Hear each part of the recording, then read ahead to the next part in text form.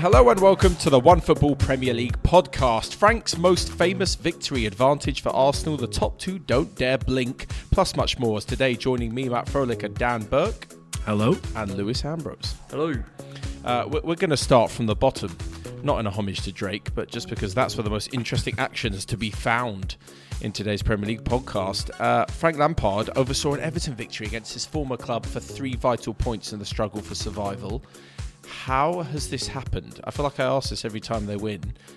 What did they do that they didn't do over the course of the rest of the year, Dan?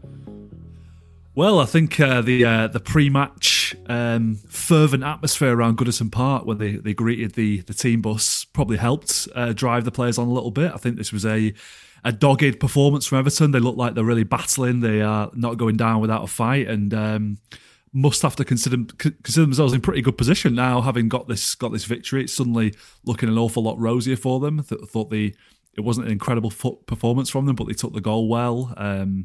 Richarlison and Demarai Gray combining to capitalise on that mistake from Cesar Azpilicueta, and then they just sat on the lead then and were able to defend it. They didn't have a lot of the ball. They were reliant on Jordan Pickford making a couple of incredible saves as well. But a great win for them, a really, really good result, and suddenly things are looking a lot better.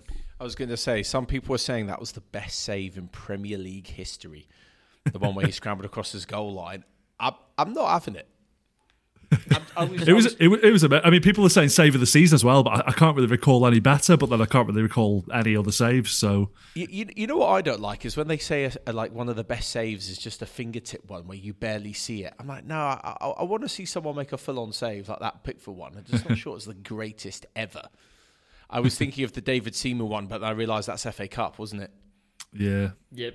That doesn't count. Too bad, Lewis. As for Everton, though, I wonder what would happen if at the beginning of last season you would have said to Everton fans, trust me, you're going to want to be aware of the result between Watford and Burnley. You're going to want to keep a keen eye on that game because it seems like quite possibly the most irrelevant match, but they obviously were pretty clued up as to Burnley winning, and now it's 2 points behind, I believe, with 2 games in hand. 1 game in hand, I think. Yeah. 1 game in hand now, yeah. But it's looking worrying for Leeds above all else now, isn't it? I think they're probably the favourites to go down now. It is looking rather worrying, especially as they have a tough couple of games. Although one of their next 2 games is against Chelsea, who themselves are in pretty bad form. Obviously, after this 1-0 defeat to Everton. Lewis, if Tuchel loses the FA Cup final, that'll be a pretty poor end to the season. It will see them finish 3rd and sort of in a bit of a no man's land in 3rd, way off the title chasers, obviously dropping out of the Champions League as well. Will there be calls for his sacking, or the new owners will sort of see this as a point to start afresh? I'd be very, very surprised. The guy won the Champions League a year ago, and they're in an FA Cup final, so I'd be amazed if... This is Chelsea we're talking about. Well, yeah, but I guess it's a Chelsea. We don't know what the club looks like, I guess, over whoever the new owner is and how you move on from the Abramovich era. I don't think they've got 3 home games left, I think, in the last 4 games of the season. I don't think they're in danger of dropping out the top 4. I think if that were to happen, then maybe you're having some sort of discussion. But given that Arsenal and Spurs would both have to pick up enough points to finish above Chelsea for that to happen and both still play each other, that seems hard to imagine. So otherwise... No, I would be absolutely stunned if we were talking about Thomas Tuchel's future a couple of weeks from now. Yeah, I feel like maybe under Abramovich it might have been a little bit different. I don't know. The new people could be absolutely ruthless, but then again, there might also be a bit of a transfer embargo, and no manager would really want to take over on that. So it might make sense. Who could they realistically get that's better than him at this moment in time? Either.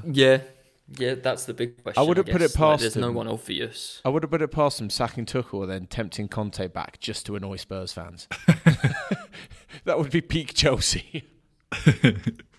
Right, anyway, we'll move on from that game and to Watford against Burnley, like I mentioned earlier. These 3 points are all the more important as Burnley's late show saw them turn it around at Vicarage Road to pick up the win. What surprised me most about this game was that Watford actually made it to around the 80th minute before imploding. They usually do it much earlier on. They honestly, that defence looks ready to hit that self-destruct button so frequently. Was this a team playing like they know relegation is coming around the corner, Dan? I think so, yeah. They are as good as relegated at this point, aren't they? They're not quite down yet. Unfortunately, Norwich, that fate befell them this weekend. But yeah, they've been poor for a number of weeks. Watford, it's been a very strange season for them again, in which they've not known whether they're coming or going. You know, they've sacked 2 managers. They've got Roy Hodgson, who was on the bench in his sunglasses, looking like a Bond villain at the weekend. You don't saw them. You don't see managers wearing sunglasses. I thought. Yeah, there you go. Yeah, they looked prescription. Sorry, Roy. You don't see managers wearing sunglasses very often in England, do you? But there he was, bit of a nod to his days in Italy. But yeah, unfortunately, that sharp look from Roy couldn't inspire them, and despite going 1-0 up, they were and still looking like they might win the game into the last few minutes. They conceded 2 goals in 3 minutes, wasn't it? And lost. And yep, they are pretty much down now. So it's just the one place left to be sealed in the relegation battle. I think they should probably be thankful that the likes of Norwich and Fulham consistently do worse than them when they come into the Premier League. Otherwise, Watford would be the ones, bearing the brute force of everyone saying, "Oh, why do they just never make a go of it? Poor signings." Everyone sort of angles that at Norwich, which I will be doing later on. But for now, though, Burnley, have they been this good all along? Could they have been European contenders in the past few years? Now that they're released from the shackles of Sean Dyche, are they title contenders? Never mind Europe. Yeah, are they actually quite a good team, Lewis, or am I overstating their ability somewhat? I think they're a team that just about stays in the Premier League every year, and that's it. That's sort of it. Like there's a margin for error where maybe they have a bad year and they go down, or maybe they have a great year and they finish like 11th or 12th. And yeah, I don't think it's anything like against Sean Dyche, but just after such a long time in charge, there are going to be things that grow stale, and the message not getting across, or not being able to find new ways to say the same things again year on year. And obviously the change has done a lot of good for a lot of the players there in the last few games.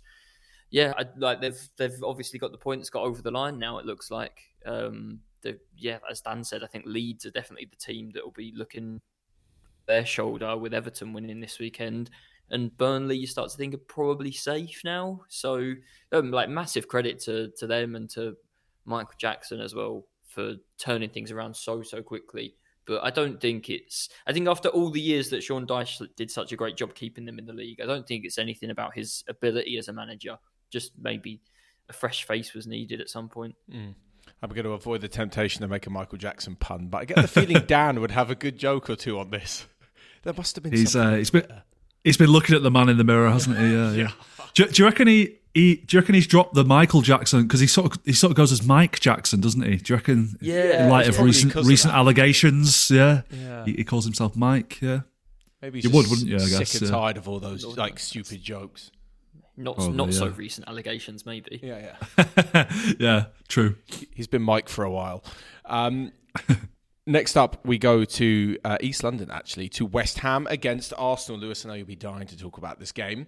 Arsenal overcame what could have been a tricky away London derby. Does this allude to their mentally stronger Arsenal squad than we've seen in recent years? I thought their game management was actually pretty good, even when they prolonged the scrap with Nketiah at the end. Yeah, I found that very strange, by the way, that West Ham were running down the clock for themselves to get an equaliser. Yeah, I was thinking, Cresswell, what are you doing? Just get on with the game. Yeah, he wants and then you Declan to Rice fight. came over and got involved as well, and it's like, well, lads, you've got a free kick and you've got about a minute to score an equaliser. So how about focus on getting the ball forward? It was very strange. Yeah, I don't know. I'm always a bit torn when we talk about mentality. I don't think Arsenal there's much of a different mentality. Arsenal were 3-0 down and drew at West Ham and rescued a point last season. I just think Arsenal are better than they were a year ago or 2 years ago or 3 years ago. It's just a better Arsenal side, a team with more quality in it, and think that they believe in themselves a little bit more because of that. You're going to back yourself to pick up more results. The more quality that you have and the better you play. And I really think sort of simple that this is just an Arsenal side that's quite confident and quite bullish at the moment because they're playing well and they're getting results. And I think as well, when we talk about mentality, and it feels like thing changes from week to week. Like Arsenal just lost to Crystal Palace, Brighton and Southampton, and everyone was saying, they've got in pole position for the race for fourth. and now the pressure's on, and then they've thrown it away. They can't handle it, and then they've beaten Chelsea and Man United and West Ham. So we're obviously going to talk about being mentally strong. It's like, but it's still the exact same group of players that it was when they lost to Palace, Brighton, and Southampton a couple of weeks ago. So I don't think there's some sort of extra mental resolve thanks to those defeats that they've gained over the past month. I think, sometimes the ball bounces for you, and when you play a tough away game and score a couple of handy set piece goals, then it just feels like it's one of those days that go in your favour, especially when Aaron Ramsdale doesn't get sent off. Yeah, I feel like Rob Holding doesn't score that without that luscious new hair. I think old Rob Holding, it slides off elsewhere.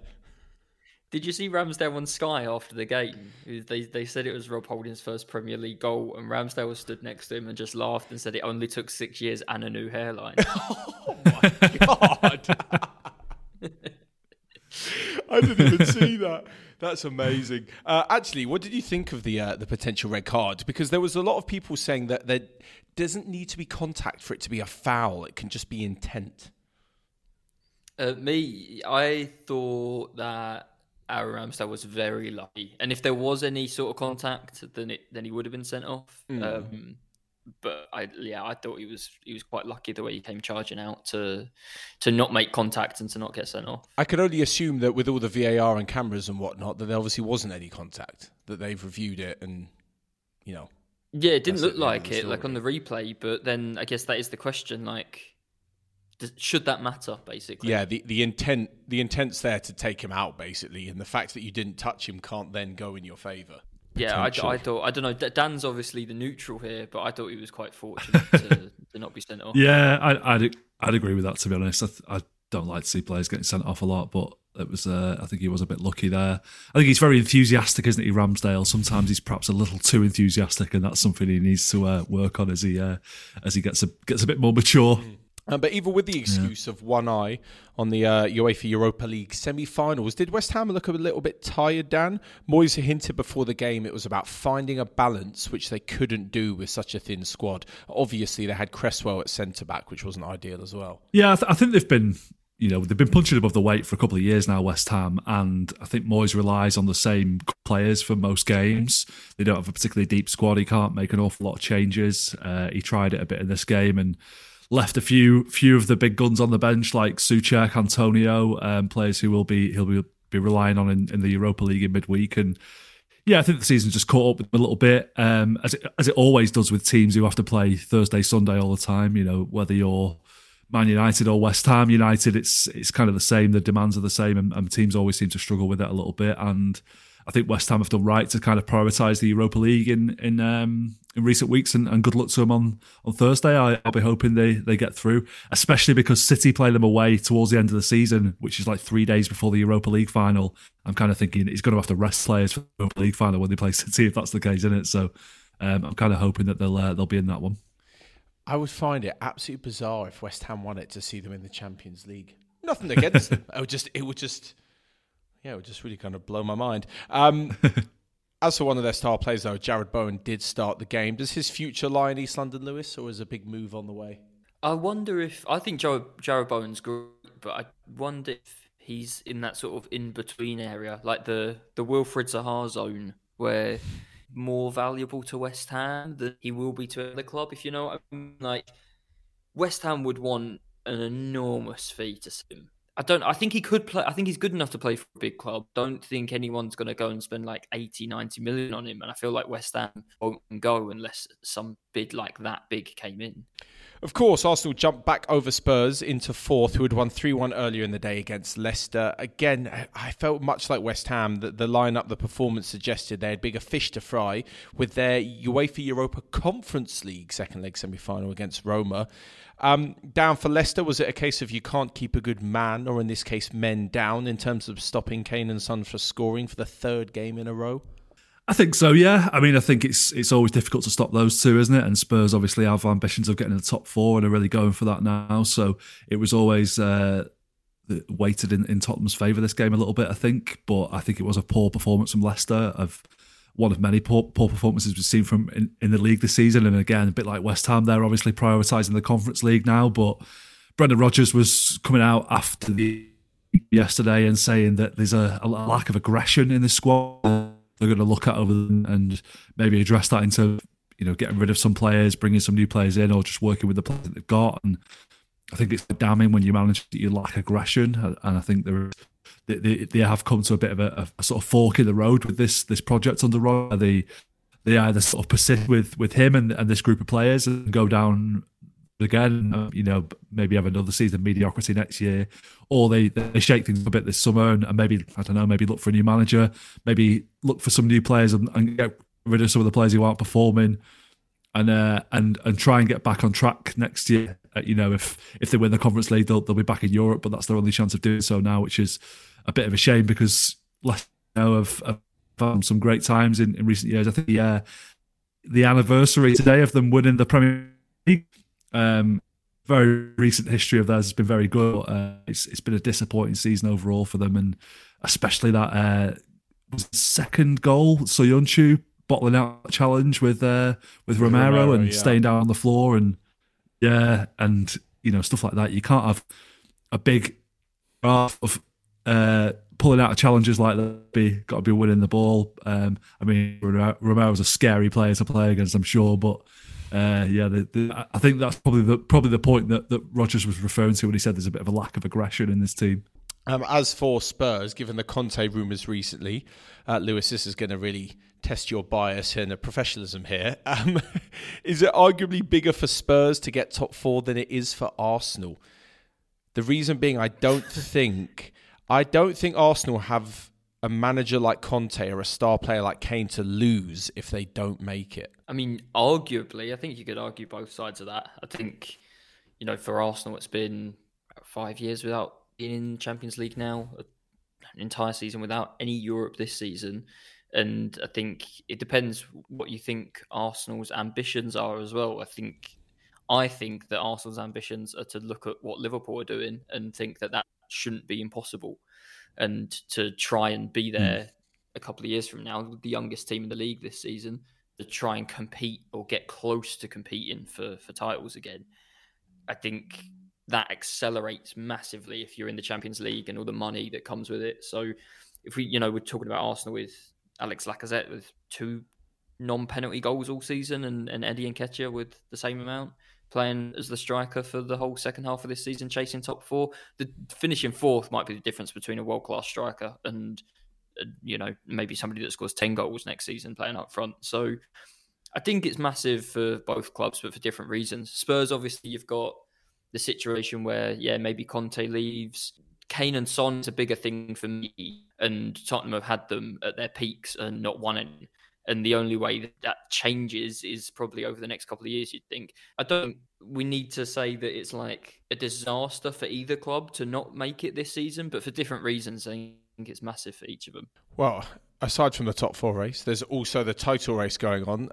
I think it only seems to be interesting when they play each other, these two, because they just keep on winning. I'm sure fans of Liverpool and City are going to disagree, but over the 180 minutes of action between the two, was either set of fans ever worried about the result? Maybe you, Dan. Maybe you'll be a little bit pessimistic. But we'll start with Liverpool's Saturday lunchtime victory over Newcastle. I know it is very cliche, but these are the sort of games that champions win, Dan. Tough 1-0 away games when they're not at their best.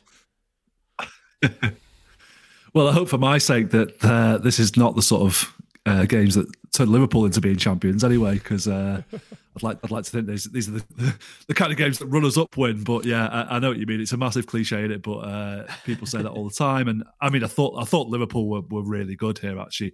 This was one game that I was looking at of theirs as a tough game where maybe they might drop some points. In fact, I kind of convinced myself that they were going to drop points and ended up really disappointed when they went 1-0 up. But I thought it was really striking, the difference between the two sides. We've seen Newcastle performing really well under Eddie Howe. They were on a 6-match winning streak before this game at St James's Park, which was, why I was hoping for something from them. But you see how strong Liverpool are compared to them, and Liverpool rested a few players, and a few eyebrows were raised about that, about them leaving Salah, Fabinho, Thiago, and Trent Alexander-Arnold on the bench before the game. But they've got such an incredible squad, Liverpool. They've got the best squad in the league this season, I think, and it was really men against boys at times in this game, and it showed how far Newcastle have got to go, how high the bar is for them to reach the level of the Liverpools and Cities of this world. I think there's a long way to go for him, and it was a bit of a reality check for them, which is fine because it's still very early days in the project. But yeah, I thought Liverpool were outstanding. They just controlled the game from start to finish. Probably should have had a couple more goals, and they're keeping the pressure on City. And it's like both teams are walking a tightrope. But I don't know how entertaining it is for neutral fans, but for City and Liverpool fans, I can tell you it's nerve-wracking as hell. Especially when you have a situation whereby Liverpool win first, they go top of the league. You've then got a win to go back at the top of the league. It's not enjoyable. I feel a sense of relief at the end of games more than enjoyment at the moment. But long may it continue until the end of the season, I hope. That's a tough one. Although Manchester City were a little bit more convincing, I think, in their fixture. You know what else is funny as well? You say, you look at the Newcastle game and think, Liverpool could drop points here. I see this on Twitter a lot from random fans who always seem to think. They always apply the old adage of anything can happen in football. It's 11 against 11 in 90 minutes to their rivals, but never to their own team. I saw Liverpool fans going, you never know, Leeds could turn up, blah, blah, blah. Anything can happen in football. That's not true. I'm sure Dan was telling himself that Leeds had a great chance. Honestly, I'm 100% on Saturday. I was shitting myself during that game until we went 1-0 up, and then I calmed down a little bit. But even then, it was only when it got to like 2-3-0, I was like, okay, we've won this now. I swear to God, on my timeline, I see Liverpool fans going, they could slip up, and I'm thinking, yeah, but then so could you. If it's football, it's football. Oh yeah, there seems to be an air of maybe belief. Maybe they're not telling everyone on Twitter, but I'm sure they're worried when Liverpool kick off that they might not win that day. I'm sure they were all worried a week ago when they were still 0-0 at half-time against Everton. They're typing behind finger-bitten nails. Am I right in saying James Milner's tackle, though, was absolutely fine, Lewis? Yeah. Yeah, let's move on. I really have no idea the people complaining after so many replays. That was bizarre. What about Sadio Mane, though? Was he lucky to stay on the pitch? That challenge on Dubravka? I think that I don't really think there was much there. I think Sadio Mane is a player who leaves his foot in, or sometimes his arm in, a little bit too often on players, and I don't know, lets them know that he's there, and those sort of challenges. But I don't really think there was that much. I don't know how deliberate that was, and I definitely don't think you could prove that was deliberate on Dubravka. So I wouldn't say so. And in terms of the title race, by the way, Dan, I'd just say it's as someone from the outside, it was the same a couple of years ago when it was you in Liverpool, wasn't it? Or 3 years ago now, and you both just won every single game. And yeah, as a neutral, I guess that you want Liverpool to lose at Newcastle, and then on the same day City go and drop points against Leeds and don't take advantage. There is that jeopardy that makes it more exciting in a way that is obviously lacking because these so good. I just want a tiny bit of breathing space. It definitely doesn't make it less tense for you. It definitely doesn't make it less nerve-wracking for everybody involved in it, but I think for everybody else outside, it's just that little bit less exciting. Like sort of the jeopardy doesn't quite the same way. Yeah, he's just going to win every single week. You're going to have to win next weekend, Man City, Dan, because Liverpool have got Spurs at home, so that's a guaranteed 3 points for Klopp's side with probably a few. Is it though? Is it though, Matt? Everyone's saying this, and I'm thinking maybe Spurs will get something. Yeah. Matt, didn't Spurs take 6 points off Man City this season, no? Yeah, we've taken loads of points off Man City in the last few years, and absolute zilch off of Liverpool. Well, that's got to end sometime, hasn't it? You drew them earlier in the season. Yeah, that was quite a fortunate match, but I really away at Anfield, Spurs' record away at Anfield is abysmal, and that's putting it kindly. You'd think Spurs were 15th the way that you're talking, though. I know, yeah. No, but the way they perform at Anfield. But anyway, we'll wait and see. We'll reconvene next Monday and we'll see if I'm proven right. I shouldn't be so negative against my own team, but God, we've seen some shockers at Anfield. Anyway, enough about that for this week. Let's move on to Wolves against Brighton, who were not at the beach despite their geographical location because they were at Molineux. Playing like moving into ninth meant the absolute world to them. And I think they were brilliant against a poor Wolves side. Alexis McAllister scored the second of his two first-half penalties. It was a pretty ballsy move to go the same way as the first one when he missed it, wasn't it? This is always something that I feel like I would never be able to decide what to do. Absolutely if I not. was in that situation. Like, I feel like both options, to go the same way or to go the other way, I feel like both of them are horrible, horrible choices, and you'll regret it if you miss. So I like hats off to any player. To be honest, just any player who misses a penalty and then steps up to take the second one in the same game. I feel like going the same way is probably the gutsier move. So yeah, absolutely fair play to him. Who was it? Wasn't there a player who missed 3 penalties in a game for Argentina? Oh. I really feel like that's poor. Yeah. It was left-footed, and he used to absolutely twat the ball, and I can't remember who it is. Martin Palermo, that was it. Oh, I stepped up and missed 3 penalties in a game. Not ideal. Please tell me he didn't go the same way all 3 times. He as well. absolutely hammered it, and I think 2 of them went over and 1 of them hit the bar or something like that. Like there was no mercy showed against that football, and he missed all 3. That was a long time ago. Anyway, 2 damning stats against Wolves, though, who were utterly shocking. No side has a lower top scorer in the league. Raul Jimenez has got 6. They find themselves in 8th place. Yet the only 3 teams to score less than them are Norwich, Watford and Burnley. Any strikers off the top of your head, Dan, who you think Wolves should be chasing?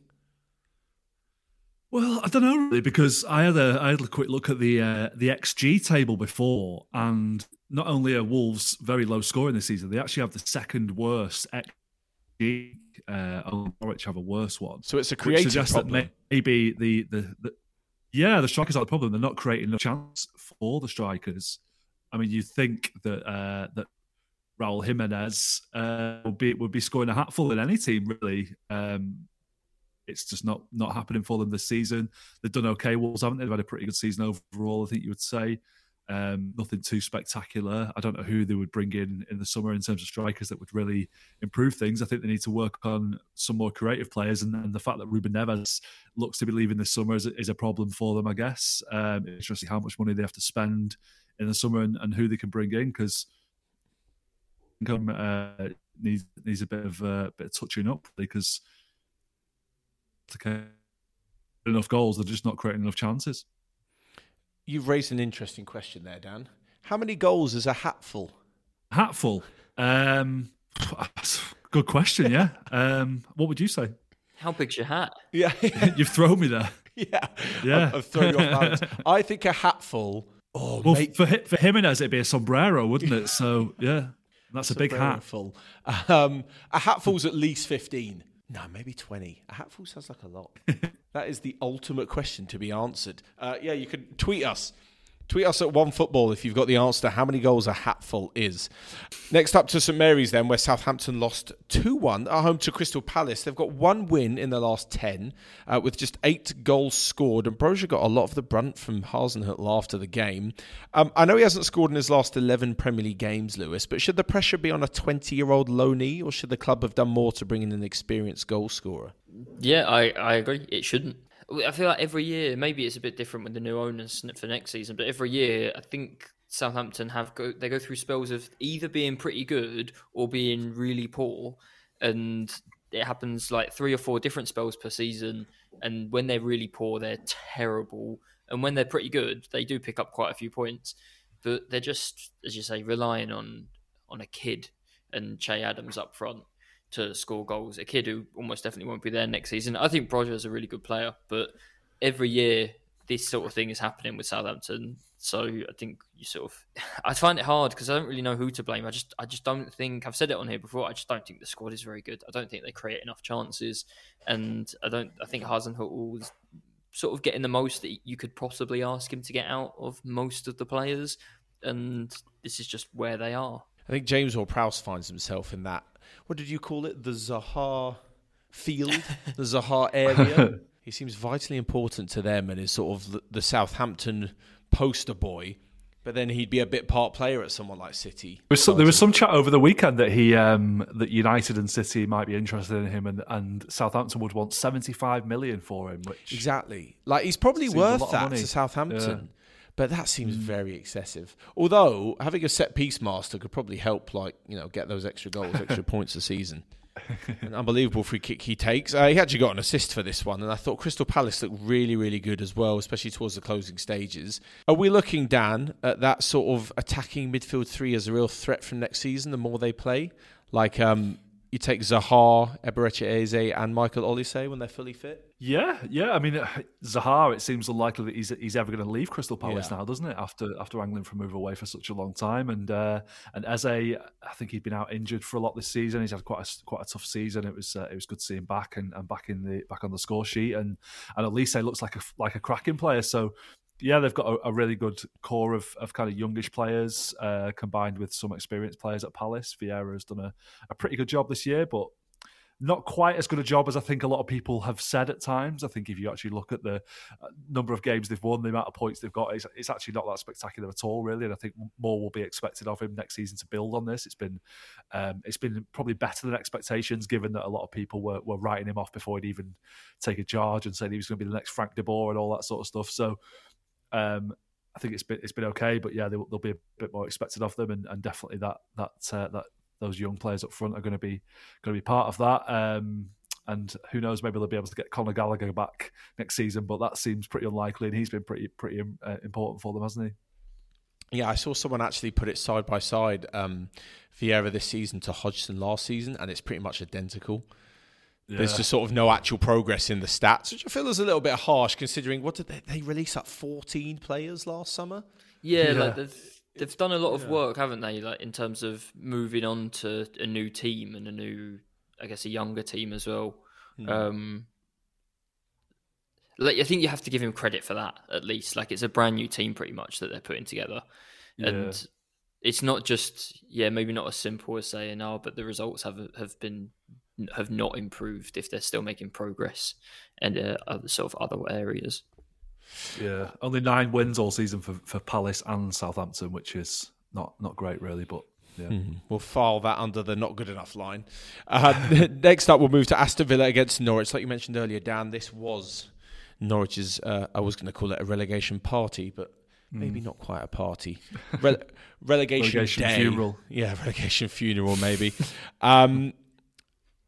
But they were beaten 2-0 by Aston Villa. Villa have lost half of their games this season. Only the bottom 3 have lost more. Are you expecting some heavy defensive recruitment in the summer? There's been a lot of questions over Tyrone Mings recently as well. Defensive recruitment and offensive recruitment as well, maybe. I think it's not many players that you're looking at thinking, oh yeah, they might get you a goal when you watch Aston Villa. Like Danny Ings hasn't had a particularly good season. Ollie Watkins hasn't had a particularly good season. So I think pretty much all over the pitch, you're going to be looking for players to come in and add something that Villa have clearly been missing this year. And I mean, if not, then we saw Dean Smith lose his job. I don't really think Steven Gerrard's improved them that much. And I imagine this time, by we get to Christmas time, if they've not played any better than they have played under him so far, then we might be talking about his future a little bit. I tell you, one player I'm excited about was Jacob Ramsey. Yeah, he's brilliant. He's seriously good. He could definitely improve the Aston Villa side. They did condemn their former manager, Dean Smith, to relegation. I feel like we're shitting on Norwich a bit here. And it seems to happen every podcast episode. But I wanted to explore what I think is their problem with attracting players, Dan. Is there an attraction issue? Is there a transfer stigma against them? Because I was trying to put this together in my head, thinking of how you'd go about offering a player a deal. Norfolk is miles away from anywhere. It's not a major city with a top flight rival and the sort of the lifestyle of a Manchester or London. The stadium and facilities don't scream massive club. The squad isn't full of attractive names. The history isn't anything to shout about. Is it easier to look elsewhere if you're a young up and coming player? I mean, you could say that about 90% of the clubs in England, though, couldn't you? Really, like it's not a fashionable part of the country, despite Alan Partridge's best attempts to put it on the map. And I'm sure it's a lovely part of the world, East Anglia, but yeah, you're not going to get people choosing Norwich over Paris or Madrid, are you? That's what I mean. I think it's a very nice part of the world, just not. Yeah. If you were trying to attract a foreign player, the best thing you could say is that it's a short train ride to London. There was a long Athletic article about this, about Norwich's sort of failed season, I guess. Was it yesterday? I think it was published, and I read that this morning. And there was a couple of players mentioned, including Christian Eriksen and Gary Cahill too, who apparently Norwich tried to sign or held talks with, but both of them preferred to go to or stay in London. And yeah, I guess you're just not quite close enough. When there are so many London clubs in the league, then you go to sort of Everton and Liverpool, Manchester United and Manchester City, and all the other clubs. Like if you were to say sign for Burnley, like you're not that far from a couple of those cities. Or if you were to sign for Brighton or Southampton, you're not that far from London. But while still living in a fairly nice place. Not that Norwich is a horrible place or anything, but I do think there is definitely something to that, Matt, that maybe players who could sign for Norwich prefer to sign for Crystal Palace or Brentford instead, just because of that proximity to the capital. Yeah, and I think as well that we talk about the history. It's obviously very different for foreign players as well, because I think if you're from that country, wherever you play your football, you'll find that the niche of playing for a club in, I don't want to say a lesser area, because like I mentioned before, some nice places in East Anglia, but imagine if you were a German playing in the Bundesliga and trying to explain the niche of playing for Freiburg or Armenia and sort of the history of stuff like this, it must be so difficult to convince them for other players. Imagine Emi Buendia growing up in Argentina and being like, one day I'm going to make it to Norfolk. Like, it just doesn't... Unless he's a big Partridge fan, I can't see it happening. Most non-native speakers probably can't even pronounce Norwich. So, I don't want to shit on them too much. Are you saying that there is a correlation between good teams coming from sort of more fashionable parts of the world? Look, generally speaking, there's I think you're probably right. If so, there's obviously a sort of. Let's not beat around the bush. There's a money influence behind it, right? A big city attracts, big names and other famous people in your social circles, and the parties and the lifestyle, if you're into that as a footballer, the nice areas to live, the nice experiences of being in a capital city in any country. And I think there is a big part to play in it. I wouldn't necessarily say that a club is doomed just because they're not in the most fashionable area, but I think you definitely hear about it a lot in transfers. Players saying, I want to stay in London, or I want to move to, an unbelievable city, and, Paris was a big sway for me, or Milan or anything like that.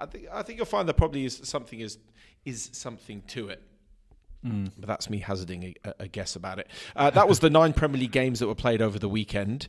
The final one is tonight, Monday night. This is Monday afternoon now. Manchester United host Brentford.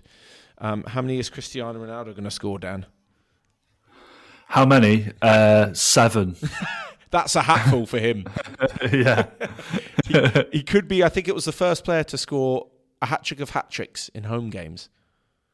Oh, something like that, I believe. You think United are going to win Brentford on the beach?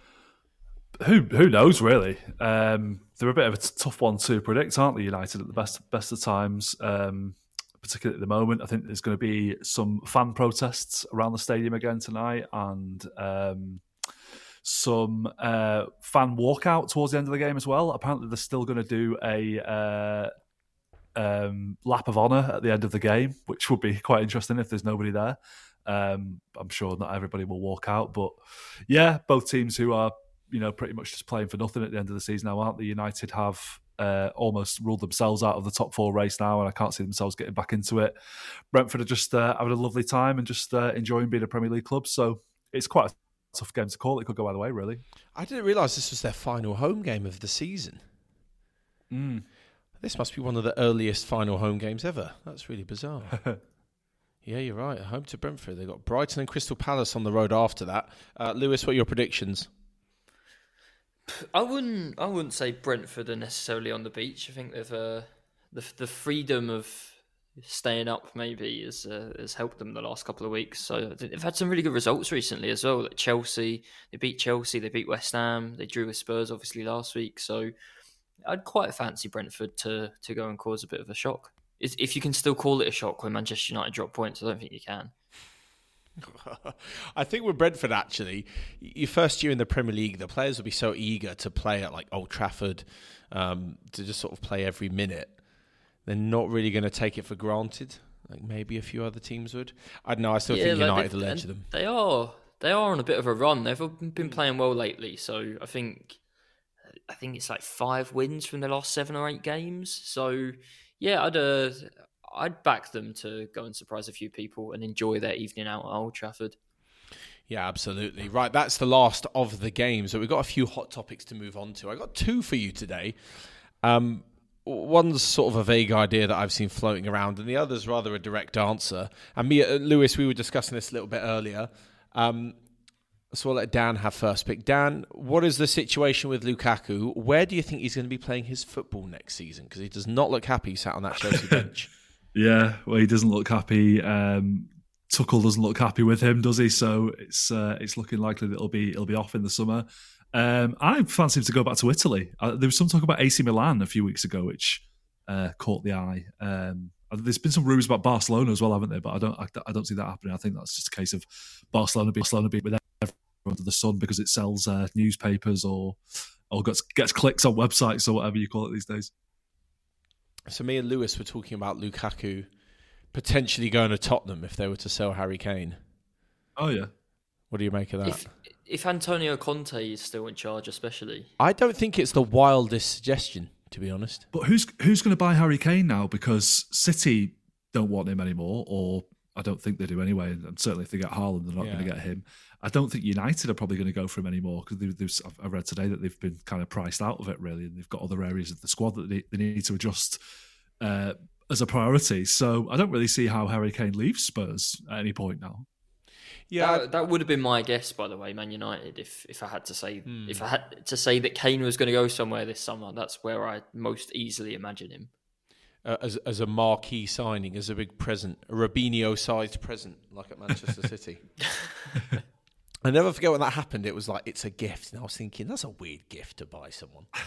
Yeah, but you're a very expensive Brazilian footballer. Very strange. Anyway, the other idea that crossed my mind, I saw few people debating this recently, especially with Pep Guardiola basically playing the whole season without a striker. Are the likes of Pep Guardiola and Jurgen Klopp as well, who's in the front three of Mane, Diaz and Salah, is their trend of playing with attackers and not really a striker something that they're deciding to do, or is it out of necessity? I always remember there's this really cool clip on YouTube of Johan Cruyff on Dutch television talking about like a diamond, and he says that he basically turns around and says, like, he's talking about the false nine pretty much, and he basically says, like, if he as a manager had a world-class striker, he'd play a striker, and if he didn't have a world-class striker, then he just wouldn't bother, and he'd play 2 wingers and like a number 10 in a diamond false nine kind of thing. And because of Pep Guardiola doing it so often, that's always stuck with me. If it's that sort of mentality a little bit, like, well, if you've not got a world-class number 9, just use, the world-class wingers and attacking midfielders that you've got instead, maybe. Because I'm seeing it as a little bit more of a trend that maybe it's just because wingers have got a bit different, but they seem to be the goal-scoring threat just isn't coming from the middle. Obviously, look at Manchester City, even to the point where Gabriel Jesus, for all intents and purposes, a striker, has been played out wide. Liverpool are playing with 3 wingers across their attacking area. West Ham have got Bowen, Antonio, Benrahma, Fornals. Heung-min Son's got 19 goals this season as a winger, like Salah and Mane. I just wonder if we're seeing actually more of a monumental shift than we have before. It seems that goals are coming from wider and strikers are dropping deeper. Maybe we're just not going to have... Maybe Haaland is the sort of... the one carrying the flag, almost. Is it time to just get rid of the word striker or winger and just call everybody forwards? Yeah. From now on? Like Salah. Is Salah a winger? He doesn't chalk on his boots. Like, he's just a forward, isn't he, I guess? He's just a forward who stays out wide and attacks rather than hangs between the width of the 18-yard box. Yeah. What's an inside forward? That's what I've always wondered. That used to be a big thing in the old days, didn't it? When like my dad's generation. I think that was basically Mo Salah, wasn't it? Like, yeah. being I just on the googled wing, it and it but says, a wide attacking playing forward on who the wing. usually plays as part of a front three. So there we go. Let's There you bring go that then. one back. we already have, I think, Yeah. just now. Yeah, I think there was someone made a really, really good remark about how football sort of returns in cycles when it comes to tactics and formations, and I think that some Austro-Hungarian style football of the 1920s and previous, sort of the 2-3-5 and the WM formation and stuff like that, you could probably see it in play today. I think maybe the likes of Klopp and Tuchel are just introducing a more fluid concept that maybe us English fans are completely unaware of. And we're like, this is... We sound pretty aware of it, if you ask me. Mind-blowing. Yeah, maybe. Maybe we've cottoned on. Maybe we watch too much football, if there is such thing. Right, well, I'm glad I got your opinions on those. But that is all from us for this week. Of course, you can get involved as well by emailing us. The address is podcast@onefootball.com. That was all we have time for this week. Thanks to my guests as always. I hope you've enjoyed listening, and we'll be back again next week. So see you then.